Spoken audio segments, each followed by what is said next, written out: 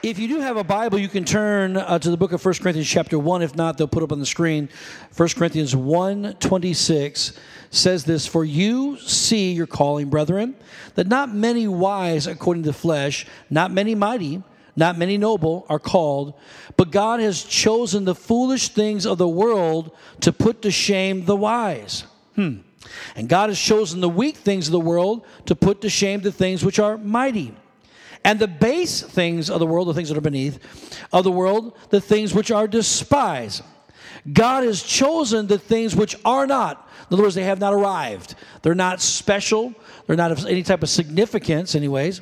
He said he's chosen those things to bring to nothing the things that are. Now, I don't know about you, but if I'm God, I would choose a whole lot different than that. I would want people on my team that are smart, that got it together, that are talented, that are prepared. I'd have those kind of people on my team. But God says that's not how I choose. And here's his reasoning. The last part of that verse says that no flesh should glory in his presence. God wants to get the glory. In other words, he wants the world to know who he is, what he's capable of doing, what he's able to do, and that the world can see his son through it. Church, it's important to note that God takes his power, his ability, his strength, his might, and he hides it in common things. Not the great big things that you would think, not the most wise person in the whole wide world. No, he chooses things that nobody else would think that was too important or significant. And he says, that's what I'm choosing now in order for me to show forth my plan, my glory, and so on. We see it through the scriptures. We see it with Moses, who is obviously God's prophet, and he's bringing God's people out of the house of bondage, out of Egypt. But he has this thing of choice in his hand called a staff. The staff in his day was, like it would be today, not really that significant. Help you walk. It can deal with, it's a shepherd's tool, really. And that's all it was. Nothing special at all. Yet when he was put to the task and he was faced with the Red Sea and they couldn't move any forward, God said, take your staff. The common thing, the ordinary thing, the shepherd's hook, and now stretch it forth upon that sea and divide it into dry ground. Somebody say amen. And so he does just what God says, and the ordinary, the common thing becomes anointed and powerful and causes them to be delivered out of the hand of the cruel Egyptians. The tabernacle was another thing that you look at in Scripture and not find too much significance in. It wasn't the temple overlaid with gold and all the beautiful elements and things that have to do with the temple, that where the Queen of Sheba came and she was saying how beautiful it was and actually gave an offering to Solomon and said how excellent his people were and how awesome it was. The tabernacle was not like that. The tabernacle was something you picked up, you folded up, you put in a suitcase, and you moved with it and set it back up again. It was a tent, and it was made out of badger skin, and the skin would have not been beautiful. Matter of fact, it had probably blood stains on it, and they were brown. It was not pretty to look upon. That's all it was, a hot, stinky tent. But God says, that's the place I choose to dwell in. The Ark of the Covenant, the cherubim. He said, I promise I dwell between the cherubim. That's where he said, I will choose to meet with my people once a year in that place. Something you would never think God would choose. But that's not like us, but it is like our God. We got to recognize and discern how God chooses. When God decides to anoint something, he decided to anoint it. He didn't ask your permission. It's just something he decides to do. And when he decided to bring his son into the world, he did not put him into a palatial place, beautiful place with kings and servants and a palace and a beautiful courtyard, but instead he was born in a stable. Come on, somebody. You wouldn't put your worst cow in there, but that's where Jesus Christ was born. And the greatest answer to mankind was born in the least common place ever. It gives you a little window into the character of God. It gives you a little window into his wisdom. It gives you a little window in how he operates on the earth. And if you look around in our church, especially over the years, you might look at us and think that we're a bunch of misfits, and you're probably right. But I don't look at misfits as a bad thing. We didn't fit together anywhere else, but when we came to this place, we all started to fit together like a cog. Come on, a wheel, turning. Everybody's kind of put together just perfectly the way we're supposed to be. And it's a good thing. And I remember all the days, when we first started, thank God we got a lot more talent. But in the beginning, we didn't have a whole lot of talent. You had to take what you could. And God did bless us with some aspects, and other aspects He didn't so much. But we did what we had. I kind of felt like the boy with the 2 fish and 5 loaves, and how, you just take what you have, right? And you ask the Lord to bless it. And He would do it. And so we didn't always have the greatest leadership in the day, but we did the best we could. I had a guy, and real nice guy, and he kind of came up the ranks, and this was many years ago. And we were in other part. We were actually, our sanctuary was in that part of the building. And the front of the property here, where you see the beautiful lobby, it wasn't like that. It was the old school theater lobby with the funky, carpet and the old school concession glass, and come on, y'all, that's all we had, but we were happy to have it. We were cleaning popcorn out for years. Come on, somebody, this place. And so this, if you go right outside here, this east lobby and that west lobby didn't exist. The building wasn't even there. We actually built that out. The middle part did, but the 2 sides did not. And so I used to park my car over here so it would be where the cafe is. That's where my truck was parked. And they would back it in for me. And so we had a little door we went out right there. And so I remember talking to my head usher, and a couple other guys. We'd always chit-chat for a little bit before he left. I think I was waiting for Pastor Robin, like I always do. Hallelujah. But she's worth waiting on. Hallelujah. Give it up for Pastor Robin. She's worth waiting on. But I do wait for her. Hallelujah. And so I was in the truck. I was talking with somebody else. Next thing I know, my head usher's out in front of me about 25 paces in the front row. And I can tell he's angry. And I can't see. All I can see, because the building kind of jets out like this. I'm parked like this, so I can't see around the corner. And I can see him getting irate and yelling at somebody. Next thing I know, I see another guy jump out of a car. And they met in the middle, and he takes his earpiece out of his ear. And I said, oh, no. He got into that Puerto Rican slouch. I thought, oh, no. And they went to fist fight right in front of the church.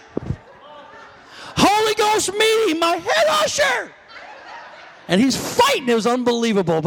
And something in me said, come on, get him. No, I kind of did, but I shouldn't have done that. Praise God. And come to find out it was a family dispute and everything, they were hugging afterwards. All right. But anyways, my point is, sometimes you got to understand there can be greatness in the chaos. Don't throw away stuff just because it's not working quite yet. Just know it's on its way. Come on, it's on its way. And greatness doesn't always look great at the first glance. Can I get an amen to that? I didn't look the way I look today. My wife, she saw something in me, but I didn't quite see it in myself. But I was a man of God, and I didn't know it at that time. I didn't look like a man of God at those days. Didn't act like a man of God. Wasn't even serving God. But God knew who I was. Come on, somebody say amen. Just like He knows you. So we're all a work in progress. Tap your neighbor and say, you are a work in progress, and you know you are. Come on. And some tap the other neighbor and say, He's still working for sure on you. Come on, just tell him He's definitely working on you. Hallelujah. So at first glance, it may look like greatness is not there. Israel today, right now, is at the Wailing Wall, and they're crying out to God. The devout Jews and the priests and the rabbis, I should say, are at the wall, and they do this, and they'll pray, and they pray, and they pray at the Wailing Wall, and they're looking for a Messiah, because they did not recognize the Messiah when He showed up 2,000 years ago, because they couldn't believe that a Messiah could come from a carpenter. Better yet, they couldn't believe that a Messiah could come from a 15-year-old girl who said she was pregnant, but she knew not a man. You know she's lying, but she wasn't lying. Jesus, come on, was put in her womb when the Spirit of God overshadowed her, and the Messiah was born into the world. Common, not ordinary. Not something distinct. Matter of fact, looked like a mess. Looked like it was something that you would say was chaotic. But there was greatness in the chaos. Matthew 13:44. Again, the kingdom of heaven is like a treasure hidden in the field, which a man found and hid, and for joy over it goes and sells all that he has and buys that field. He buys a field when he knows where the treasure is. But he doesn't want anybody to see it. He wants to keep it for himself. It's so special. Again, the kingdom of heaven is like a merchant seeking beautiful pearls, who when he has found one pearl of great price, he went and he sold all that he had and he bought it. Why would anybody do such a thing? Yet he's saying there's so much value in the treasure. There's so much value in this precious pearl. I see it, but nobody else can. And I'm willing to do whatever it takes to get the treasure, to get the greatness, to extract of its value. Look, when you're looking for greatness, when you're looking for potential, you'll do whatever it takes to get it. I was reminded this morning when I was preaching about Peter and how Peter, it's one of the greatest stories to me because it's not as simple as it sounds to me, but it happened. And Jesus walking the shore where Peter did his business. Peter was a businessman. He didn't own a ship. He wasn't just a fisherman of a boat. He owned many ships. He was in business. He had been passed down from his father, probably from his father's father. And yet Jesus walked by and with 3 words changes his life, and he says, "Come, follow me." And the Bible says Peter left everything and followed Jesus. I said, "Lord, how could he follow you? He didn't even know you." And the Lord spoke to me. I'm telling you, this was years ago, and just as clear as I could hear it. He said, "When you're looking for something, you can't miss it." He had been looking for Jesus his whole life. And so when the door of opportunity knocks, you know you got to go through it. But on the flip side, if you're not looking for greatness, if you're not looking for potential, if you're not looking for opportunity, you're not going to find it. Let me make this statement. Your worth was so valuable that only God could pay the price of your redemption. Don't you ever think less of yourself anymore. Quit putting yourself down. Quit comparing yourself with other people. Why don't you get off Facebook for about 10 days and watch your life and your joy level go to another level? Because you're not going to compare yourself with everybody else who's faking it anyway. People live in Facebook land as if it's real. It's only as real as you capture on that camera. Ain't nobody putting the bad shot up there. They put the shot of you eating the food. Come on, with the food going to your mouth. They don't get the shot of it coming down on your shirt. Am I telling the truth? Your kids ain't acted up on Instagram or on social media. Come on, somebody. All your relationships good. Everybody's smiling. Take the picture. Everybody, get in here. Everybody. And they smile real big. Look, they're having a great time. As soon as they walk away cussing each other out, angry, upset. I didn't want to take a stupid picture anyways. Ain't that the real life? Then why do we compare ourselves with a bunch of fakes who would say they got a great thing going on, and maybe they do, but it's still not mine to compare? Amen, somebody. Now, I want you to look at this. Judges 16, verse 1. Now, Samson went to Gaza, and this is where we're going to take our text from, and saw a harlot there, and went into her. And when the Gazites were told, Samson has come here, they surrounded the place and lay in wait for him all night at the city, the gate of the city. They were quiet all night, saying, in the morning, when it is daylight, we will kill him. And Samson lay low till midnight. Then he arose at midnight, took hold of the doors of the gate of the city and the 2 gateposts, pulled them up, bar and all, put them on his shoulders, carried them to the top of the hill that faces Hebron. Afterward, it happened that he loved a woman in the valley of Sorek. Let's just say it this way. Samson just loved women. Wasn't that he loved this one? You'll know the story. You know the story. You know he just loved women. In the valley of Sorek, whose name was Delilah. Do you know what Delilah's name means in the Hebrew? It means the flirt. Huh? That means twisted, perverted praise is what that is. So when... I don't want to have to preach this too hard this morning, but I need to tell some people, that's why you got to be real careful who you're hanging out with. Because some people, they got something called the flirt, which means they pervert praise. They praise you, but they praise you with an intention of getting something from you. And you don't give anybody anything until they understand the value of who you are. And if you're single and you want that sex, then you better understand her value and put a ring on her finger and marry her and say, to death do us part. And when you got that down, I lost a bunch of claps in 21st century Holy Ghost filled churches. But I'm here to tell you that's still what that book says. That's what it says. If you're a fornicator, you don't make heaven. I'm trying to keep you out of hell. That's my job. You're trying to keep me from fun. I'm not trying to keep you from fun. The Bible says that sin is pleasurable for a season. But the day will come, everybody will pay the price. Everybody stands before God in judgment. You can do it your way, honey. I choose to do it God's way. This ain't the Burger King religion. You can't have it your way. You got to have it Yahweh. Your way's killing you. Your way's sending you to hell. We need some holiness in the church. I said we need some holiness in the church. I'm a man, so I love men in the sense that I understand them. And I get where they're coming from. But I'm sick and tired of having a bunch of boys. If you're over the age of 18, it's time to grow up. Take some responsibility. Put a ring on her finger. For crying out loud, make a commitment in your life. Because, lady, he'll tell you anything.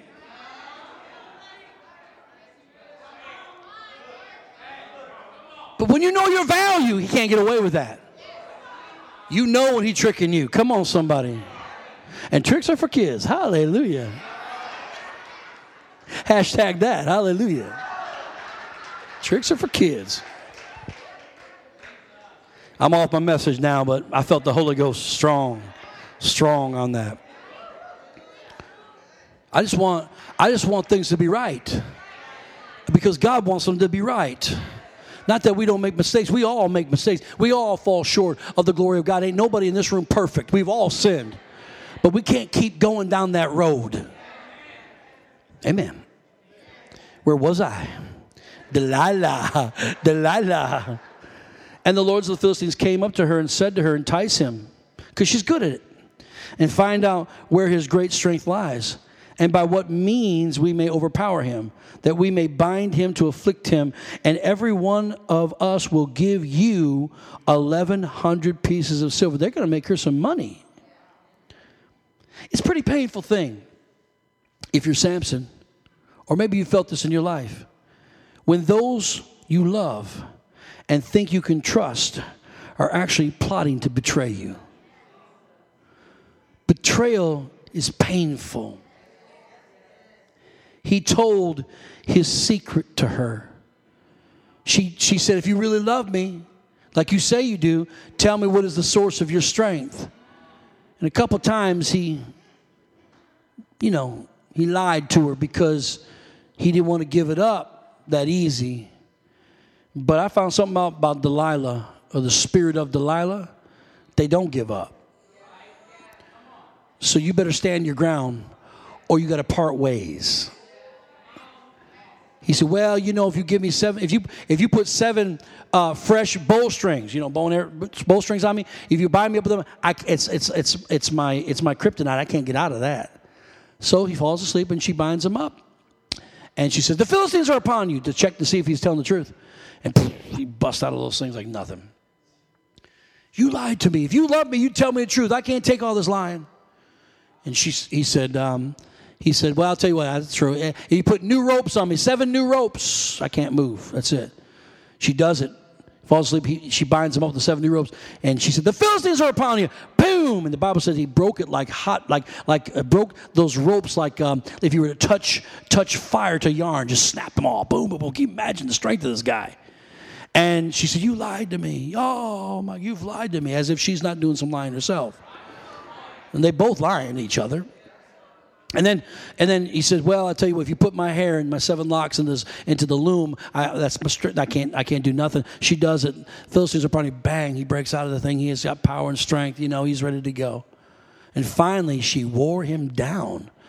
And while he laid his head in her lap, and she stroked his head and said, please, please, if you love me. She's seductive. If you love me, you'll tell me the truth. And it wore him down. And he said, well, if you cut my hair, I won't have any strength. And she said, lullaby and good night, and put him to sleep and shaved the boy's head. And the Philistines were there. She said, the Philistines are upon you. And he went and woke up like he did before. And he went to fight those Philistines like he did before. And guess what? They beat him up, bound him up, and took his eyes out of his eye sockets. Took away his vision. The key is he woke up thinking. He had the same power, strength, might, and anointing that he had before, because he had played with sin before and got away with it. Then one day you wake up and go, how come I'm getting my head beat in? Am I talking to at least 2 people here today? And this is what happens. And look over at verse 21. It says, then the Philistines took him, put out his eyes, took his vision from him. Devil's always trying to blind us. He blinds the minds of them lest they should believe, the Bible says, and brought him down to Gaza. They bound him with bronze fetters, and he became a grinder in the prison. However, the hair of his head began to grow again, and after it had been shaven. Isn't God's grace amazing?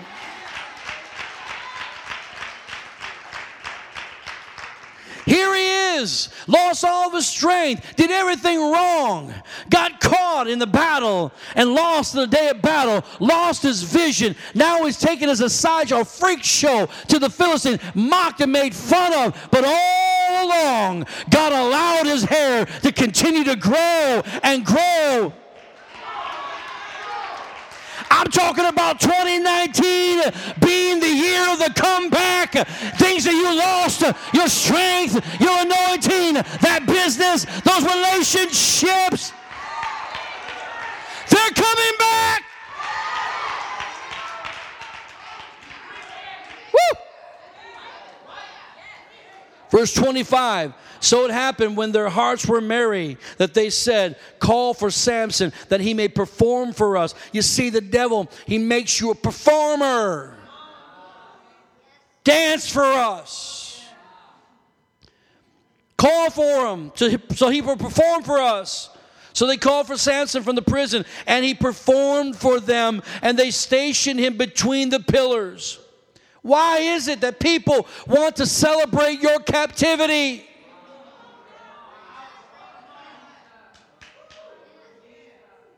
I love people, but they can be so cruel and untrustworthy and not faithful. And shame on us for giving our trust to people who have never shown us faithfulness. No wonder we get hurt over and over like a vicious cycle in our lives. And when you're down, it's like instead they want to kick you. I don't want to kick people when they're down, guys. I want this church to lift people back up. We got to be a people that bind up the wounds of other people, and we don't celebrate when they're down. It's like your downfall becomes their entertainment. Don't look at me like that. We've all seen this.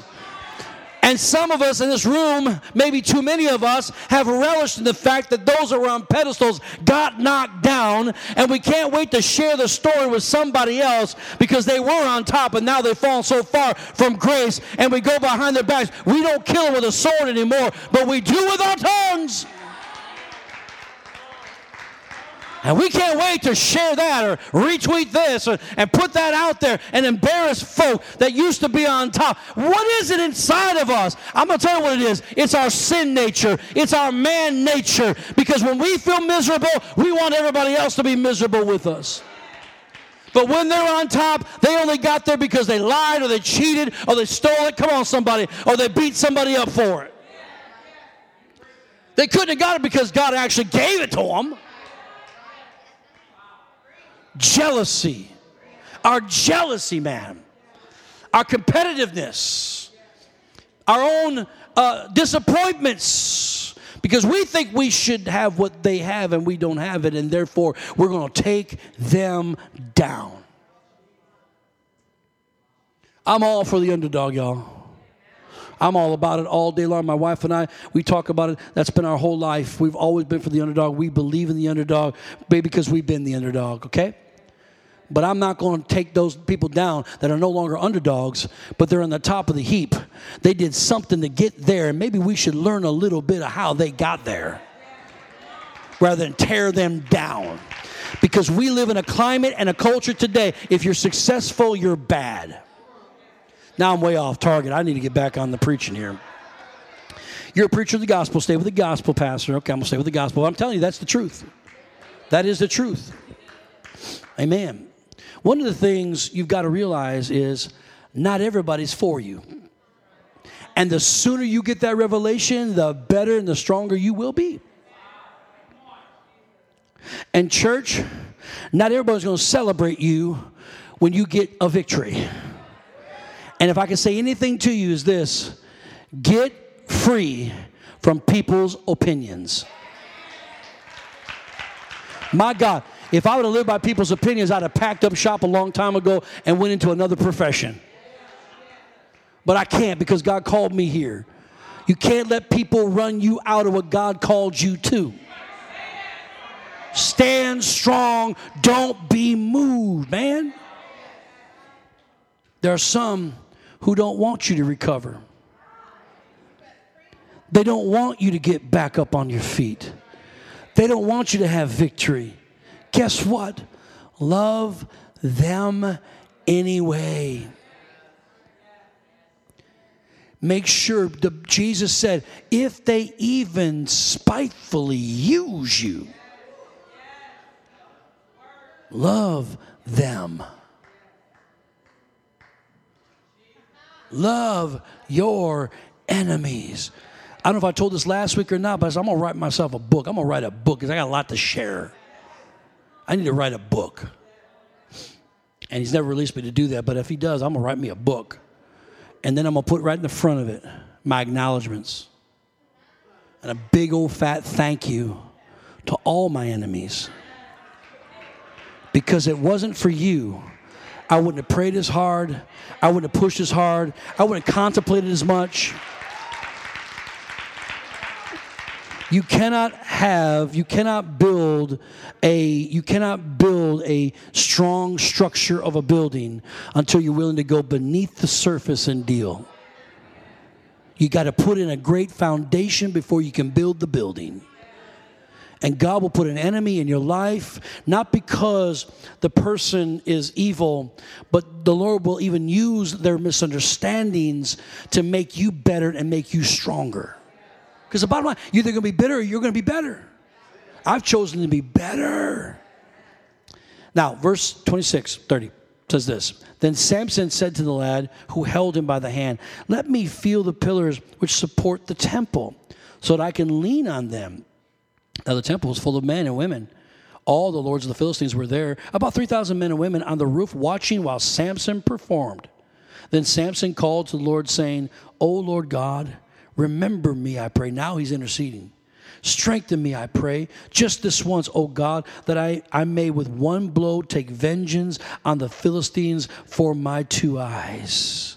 And Samson took hold of the 2 pillars which supported the temple, and he braced himself against them, one on his right, the other on his left. Then Samson said, let me die with the Philistines. And he pushed with all his might, and the temple fell on the lords and all the people who were in it.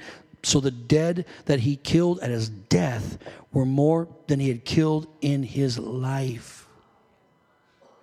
Simply put, God can use you even greater after the darkness in your life. God can use you greater after the disappointment. God can use you greater after that heartbreak, after that letdown, after that divorce, after that betrayal, after that hurt. God can make something crooked and straighten it out in your life to say that there's a testimony of where I used to be and what I used to have. But look what the Lord has done.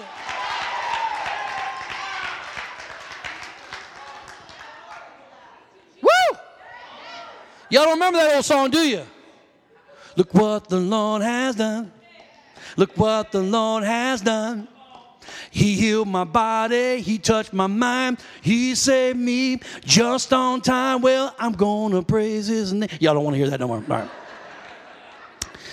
The judges were the precursors to the kings. So God set it up that he would be king over Israel. He wanted to be king over Israel. But he said, I'll allow judges who will judge rightly. So the prophets and the judges worked together. This is before the kings. And this Samson was the 12th judge of Israel. 12 is symbolic of government. Government always speaks of order. If we want the comeback, if we want to come back from where we've been to where we know we're called to be in 2019, which I believe is the word, a portion of the word that God has for 2019, we're going to have to allow God to put order in our lives, church. You don't get to do what you want to do all the time. He's either Lord of all or he's not Lord at all. You got to make up your mind. And God wants to bring order in our homes, order in this church, or in his church, order in our finances, order in our bodies, order in our minds. God wants to organize it. Why? Because he wants to bring the biggest breakthrough and bring the biggest miracle you've ever had. Why does that have to happen? I mentioned a moment ago, 2 fish and 5 loaves. Jesus took it, blessed it. He knew what he was going to do. He's going to feed 5,000 people plus with it. With a couple fish sandwiches, man. And so he said, here's what you do. Before I'll be broken up and put he gave them all small portions of all 12 of them, small portions. And he said, you're going to bring it out to the people. But before you do, let's have them sit down in groups of 50. What's he doing? He's putting order in. He's organizing things. Then the miracle can happen. Did you all see that?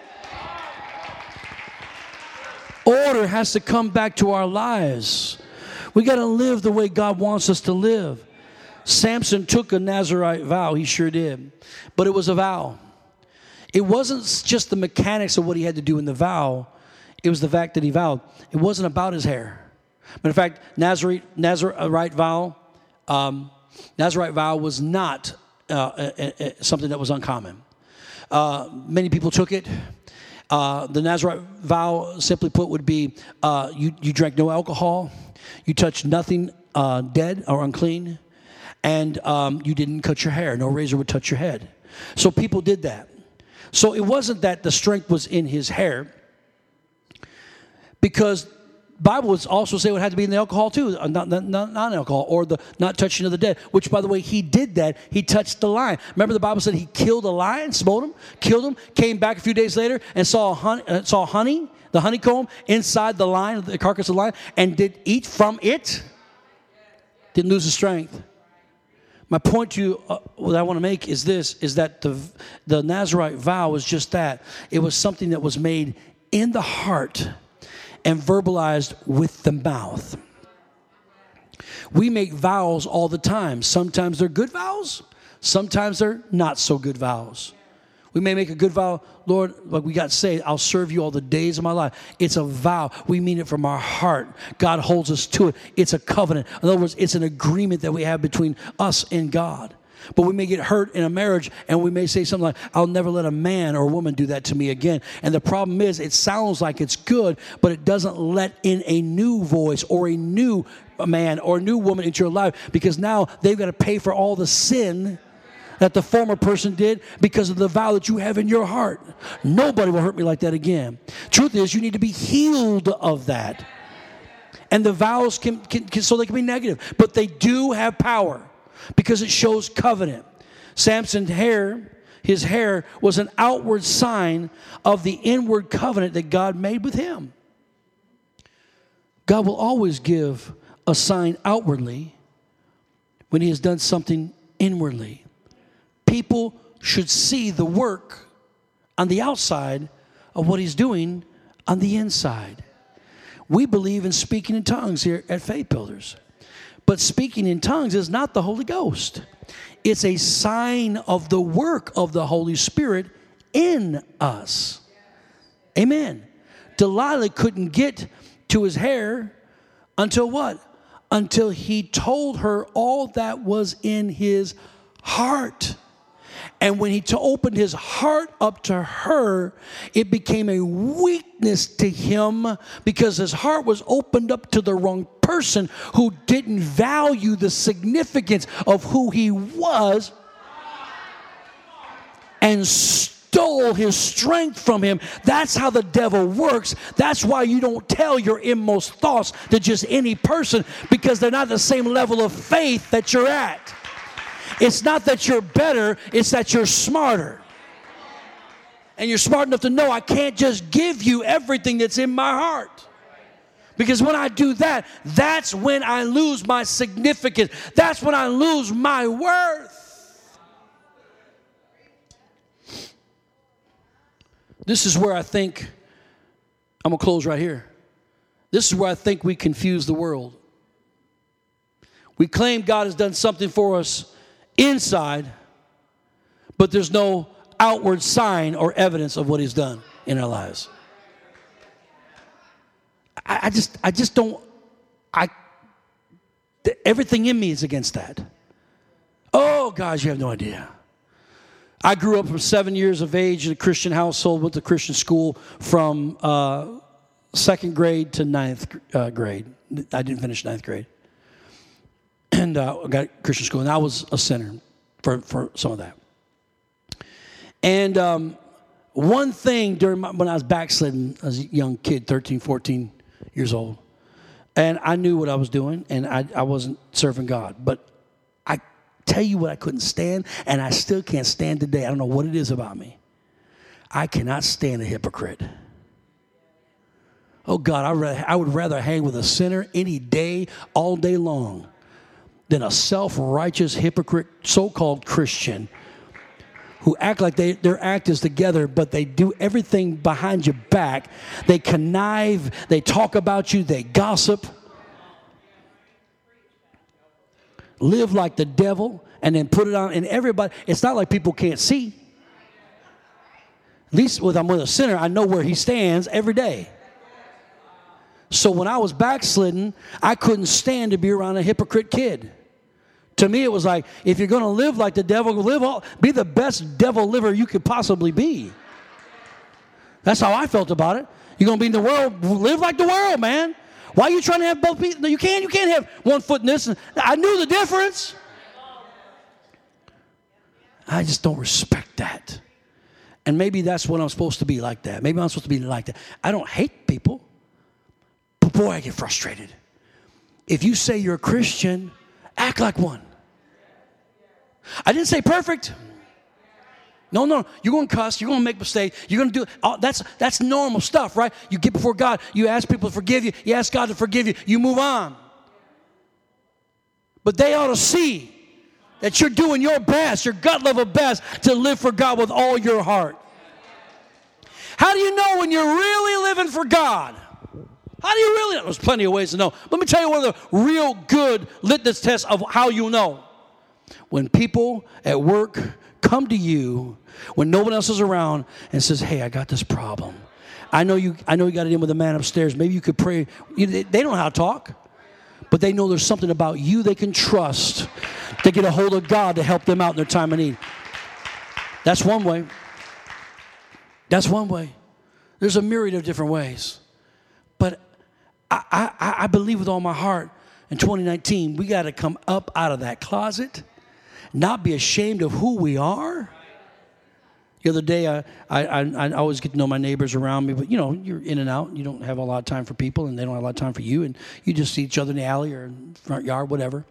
And this older couple lives behind us named George and Valia, and they've been there from the mid-'70s, and so we talked to them, first got there, and then not since then, it's been, hi, how you doing, good to see you, that kind of stuff. Hey, did you order this weather today? You know how that stuff is. And so the other day, I was coming out, and it was on a Monday, whatever. And he goes, hey. He said, I bet you guys are pretty busy this time of year at the church, huh? I said, yeah, as a matter of fact, we are. And this is what's going on, and blah, blah, blah. I invited him. And chit-chatted for a little bit. And the whole time I'm thinking, when did I tell him I was a pastor? I don't even remember telling him that I was a preacher. I'm thinking in my head, because I'm trying to go back to our first conversation, because it kind of took me off guard for just a second. And then I realized I do that everywhere I go. The first thing I tell people when I move next to them or into a new environment, I know I'm going to be around them for a little while, I tell them I'm a believer. I'm a Christian. And then I tell them I have been pastor at church that I'm very proud of. It comes right, it's like second nature. I'm not ashamed of that. Sometimes you get the look. Of course you get the look. It's not usually one of disdain. It's usually one of they're like, ha ha, oh. And they're thinking, did I just cuss? Oh my God, did I? They get a little bit weird about it. It's not because they don't like you. It's just because they're not used to that, right? But now they know. Now they know. Why? Do your coworkers know that you're a born-again child of God? Do the people at the grocery store that you go to all the time, that you talk to all the time, do they know you're saved? Does most of your family know you're saved? Praise God. Right? Jesus said, a tree is known by its fruit. Amen. A tree is known by its fruit. So if I've got an inward work of what Jesus has done in me, and this is not meant to condemn us today, this is meant to encourage us today. But if I've got an inward work of Jesus inside of my heart, my life, there ought to be evidence on the outside. An apple tree doesn't have to put a big sign on it and say, hey, I'm an apple tree. He must be Italian. I'm an apple tree. Hey. Well, no, because I don't go up to the apple tree and go, look at them bananas. That is one beautiful banana tree. It's just like, boy, that is an apple tree. There are apples on there. Oh, yeah, apples. Okay.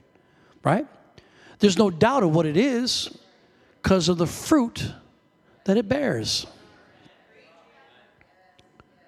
But if I'm always all the time telling the dirty jokes, hanging with the world, going to church on Sunday after being up all night on Saturday night at the club, can we just tell the truth and shame the devil here? What in the world does a believer have to do in a club? I can't think of, could you imagine running into your pastor at the club? What's up? Got my shirt unbuttoned here. What's up? You having a good time? Hey. What? You'd be like, oh my God. You'd be on some.